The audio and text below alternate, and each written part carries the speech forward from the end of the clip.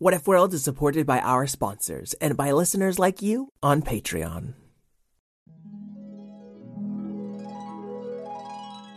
What if kittens played the glockenspiel? And what if unicorns were real? What if you could fly or travel back in time? We welcome you to What If World. What If World? This is What If World. Hey there, folks, and welcome back to What If World, the show where your questions and ideas inspire off-the-cuff stories. I'm Mr. Eric, your host, and today we're starting off with a question from a patron named Carson. Hello, Mr. Eric. My name is Carson. I like Pokemon, Beyblades, my family, and nature. My What If World question is, what if Fred the dog dug a hole so big that everything fell in? Bye! Oh my gosh, Carson, you like so many things. Whew. And I can just see Fred the dog digging that hole right now.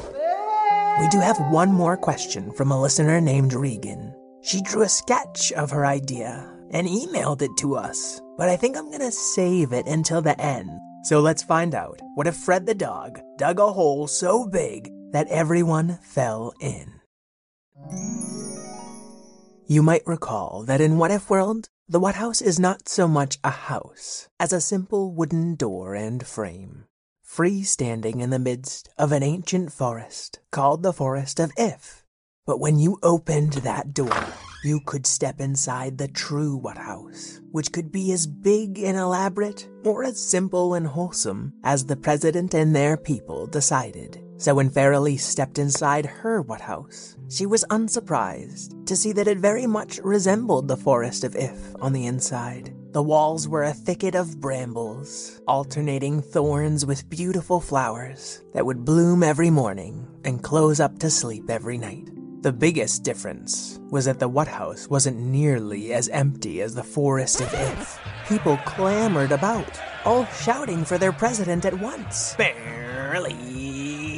No. You're telling me I have to make an appointment to see my own partner? I would like to talk to the president. Okay, all right, just give me 1 minute, it's my first day. But the clamor only continued louder than before. Farrelly's Lardzard. Now hold on, my love. No, I won't hold on, no. The thorny brambled walls of the What House parted before Farrelly and closed up behind her. She found herself within the hopeful office and saw a little dog-sized desk made of sticks that must have once belonged to Fred. Oh, Fred, it is my first day as president, and I'm feeling a little overwhelmed. She flew over to the desk and opened a drawer, still slimy from Freddy's tongue. Ew. Within, she found a note, scrawled with paper and crayon. It read simply, "Eat sticks. Love, Fred." This is the advice he gives me. What if world's longest-running president and all he can say is eat sticks? At that moment, Farrelly's partner, Sprite Wright, teleported into the room. All right, love, it's your first day as president, and I know you don't have much time for me. Sprite Wright, I just want to remind you that you promised Pixicado to be home by 9 to tuck her in tonight. Oh, right, of course. Just be in the hopeful office at 9 p.m., and I'll teleport here to pick you up. Yes, I will. All right, I'm running late. And she disappeared, leaving Farrelly alone again. But she could still hear an increasingly loud clamor from within the What House. So she flew out to investigate. The foyer was filled with trees, and snow came on, and these strange, spinning-top creatures that flew around shearing off little pieces of thorn and petal wherever they got too close to the walls. Wayblades, excuse me, please do not prune the What House. Spin yourselves over here, and I will hear what you have to say. No, fair, complained the trees. Rizzard snore, grumbled a snowy dragon. Farrelly's. A red and yellow Wayblade whose jagged steel edges looked kind of like fiery comets, spun its way right up to her. Fred the dog said we Wayblades had to stop cutting down trees.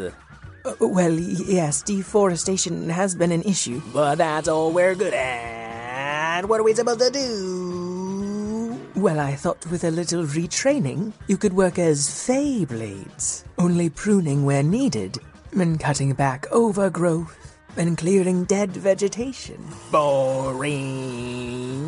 We don't pay attention to that. We just clear the way like trailblazers. We're the Wayblades. Well, yes, Feyblades could also work as guides, leading others through dangerous parts of What If World. Meteor Swarm must think about this. The Wayblade known as Meteor Swarm started spinning in thought, getting hotter and hotter as it did. Snarr, snarr, snarr, Zard! No, no, no. He'll melt the snow, snow, snow. Yes, trees and Snowcamon, I hear you. Meteor Swarm? What is it? Your fires are rather dangerous to the trees and Snowcamon within the What House. Don't tell me how to use my fire and my blades. What if I just helped you retrain yourself into a Feyblade with a little magic? Keep talking. So instead of going back to school for a year, you'll have all the training you need right now, before you chop down the trees and melt the Snowcamon. Fine. And Fairly started magically imparting her knowledge and kindness upon each of the Wayblades, helping them become Feyblades that could keep the forests clear and guide people safely from here to there. But before she could finish, the Snowcamon and trees impatiently pushed their way in front of her. Snarr, snarr, snarr, snarr, snarr, snarr, snarr, snarr. I know, I'm sorry, I thought I could just deal with their problem today, and then they won't be melting you tomorrow, and... Zard, snarr. You're right, it isn't fair to put others first. Excuse me, Fairlies, interrupted Mr. Mouser, her chief of staff. Oh, what is it now? It is time for your lunch break. And he held up a perfect little fruit and vegetable wrap. But Fairlies couldn't be bothered. I really don't have time for this. And with a flick of her wand, the wrap went from in her plate to in her belly. Oh, I really hate that too fast. Also, a large hole is appearing in the forest and people are falling into it. Mr. Mouser, please kindly do something about that and leave me to the many problems staring me in the face. My goodness, said Mr. Mouser, looking wounded. But he picked up a tiny shovel and skittered out of the What House. Go, go, go, it's our turn to go, go, go, complained a tree. I'm sorry, Harigo, just let me finish hearing Snarazard out. Zardasnar. You were not here first. I'm 10,000 years older than you. So, Snarazard, you want permafrost magic on all the Snowcamon? Like in Frozen 2? Snarr. Oh, because some of you are melting. You know, I'm trying to combat climate change. I really am, but it's a slow task. Snarr, snarr, snarr. You're right, I feel horrid. Listen, just bring whatever Snowcamon I hear, and I will give them permafrost magic. Snarr, snarr, snarr, bowed Snarazard, and he opened the door to the What House, and Fairly saw hundreds of Snowcamon lining up outside, beside a growing number of Wayblades. Oh, all right, we'll take turns. One Wayblade becomes a Feyblade, and then one Snowcamon gets permafrost. Ring. And while Fairlies was casting one spell after another, she spared an ear to listen to the trees. Well, we just wanted you to tell the Wayblades what to do, and we kind of like your solution. We think it'll lead to less pollution. Well, thank you, Harigo. You know, if some of you trees could lend your magic, I'd be able to help the Wayblades and the Snowcamon much more quickly. No, I'm afraid no. You're right, it's not fair to give them my magic and ask you for yours. You should help us heal Twig and Bark from woe to weal. Absolutely. So just get in line and I'll heal one tree and make one Feyblade and give one coat of permafrost at a time. Help us first achieve our goal, then help my trees out of that hole.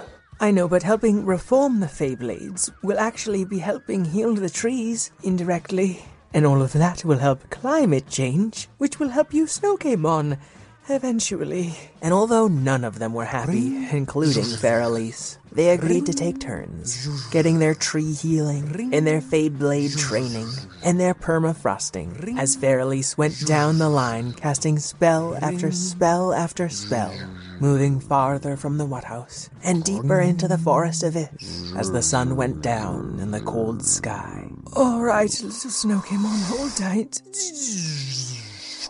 A crack appeared in Feralise's wand as her spell failed. Oh, that's strange, said Feralise, as she found herself falling to the ground. Her little flapping fairy wings were no longer keeping her aloft. She hit the half-frozen ground none too gently, and the little Snowcaemon ran up to her. Snow? I'm fine. I think my magic needs a little rest, is all. Tatana Snow. Peter Snow, it's fine. I'll be okay. The cute little Peter Pocket of Snow put itself over Feralise like an igloo. She found the inside of the Peter igloo glittering gently, and she started feeling warmer right away, but that only made her feel more tired. Peter, I'm so grateful for this shelter on such a cold night, but... Snow. No, I just haven't got time to rest right now. You'll just have to come back tomorrow, and I'll get your permafrost done then. At least you were the last one in line. Tata peace, Snow. What do you mean there were others in the line before? Snow, Peter. But they were swallowed up in an ever-expanding hole in the ground? Peter Snow. Oh, and we're tumbling in it as we speak. Excuse me? And the little Peter Pocket of Snow closed around Feralise altogether, hugging her tightly as they tumbled. Down, and down. Oh, we must have finally hit the bottom. And down.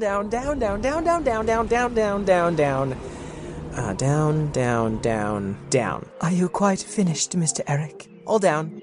I mean done.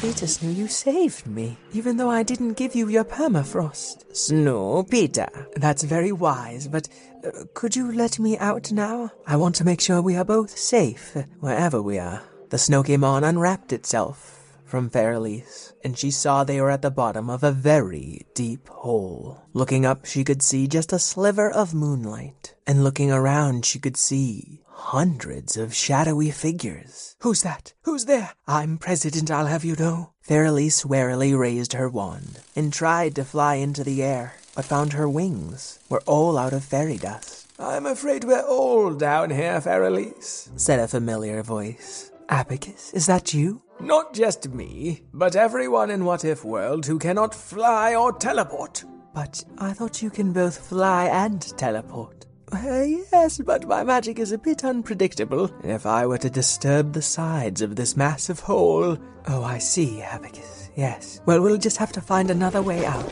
Oh, I don't think so. We'll get to the other side of What If World before you know it. Fred the dog. Oh, hi, Feralise. How's it going being president? Not particularly well. My magic has failed on my first day, and instead of tucking in my daughter, I am stuck in a hole. Oh, no, you're not stuck. See, I have a theory. If I keep digging down, eventually I'll just be digging up. Oh, but where's your proof, puppy? Said Alabaster Zero, Feralise's partner in crime solving before she became president. Well, my proof is at the bottom of this hole, so just help me keep digging and we'll find out together. Can't see the fault in that logic. Where's my shovel? You can have mine. I was trying to fill in the hole, but then I fell in. Oh, Mr. Mouser, I'm sorry I sent you here alone. I've just got so much on my plate. Feralise, did you forget to take my advice? Your advice? You said eat sticks. What kind of advice is that? Only the best kind I could give. Did you do a single thing that was nice to yourself all day long? Well, no. See, for me, no matter how tough things get, I make sure I take a moment every day to eat some sticks. But I've got too much responsibility. Snoopita, she used up all her magic. You need some sticks, stat. Fred, I'm a fairy. I don't like to eat sticks. Well, yeah, but what's your sticks? You know what I mean? I have no idea. Oh, yes, my sticks. Sprite, all right? Pixie-Cato, where are you? And her partner and daughter appeared, right at the bottom of this very cramped hole. Mother, it's a bit late, don't you think? Fairlies, I have been looking for you all night. I'm sorry I wasn't giving myself time for the things I love, and so my stress got away from me.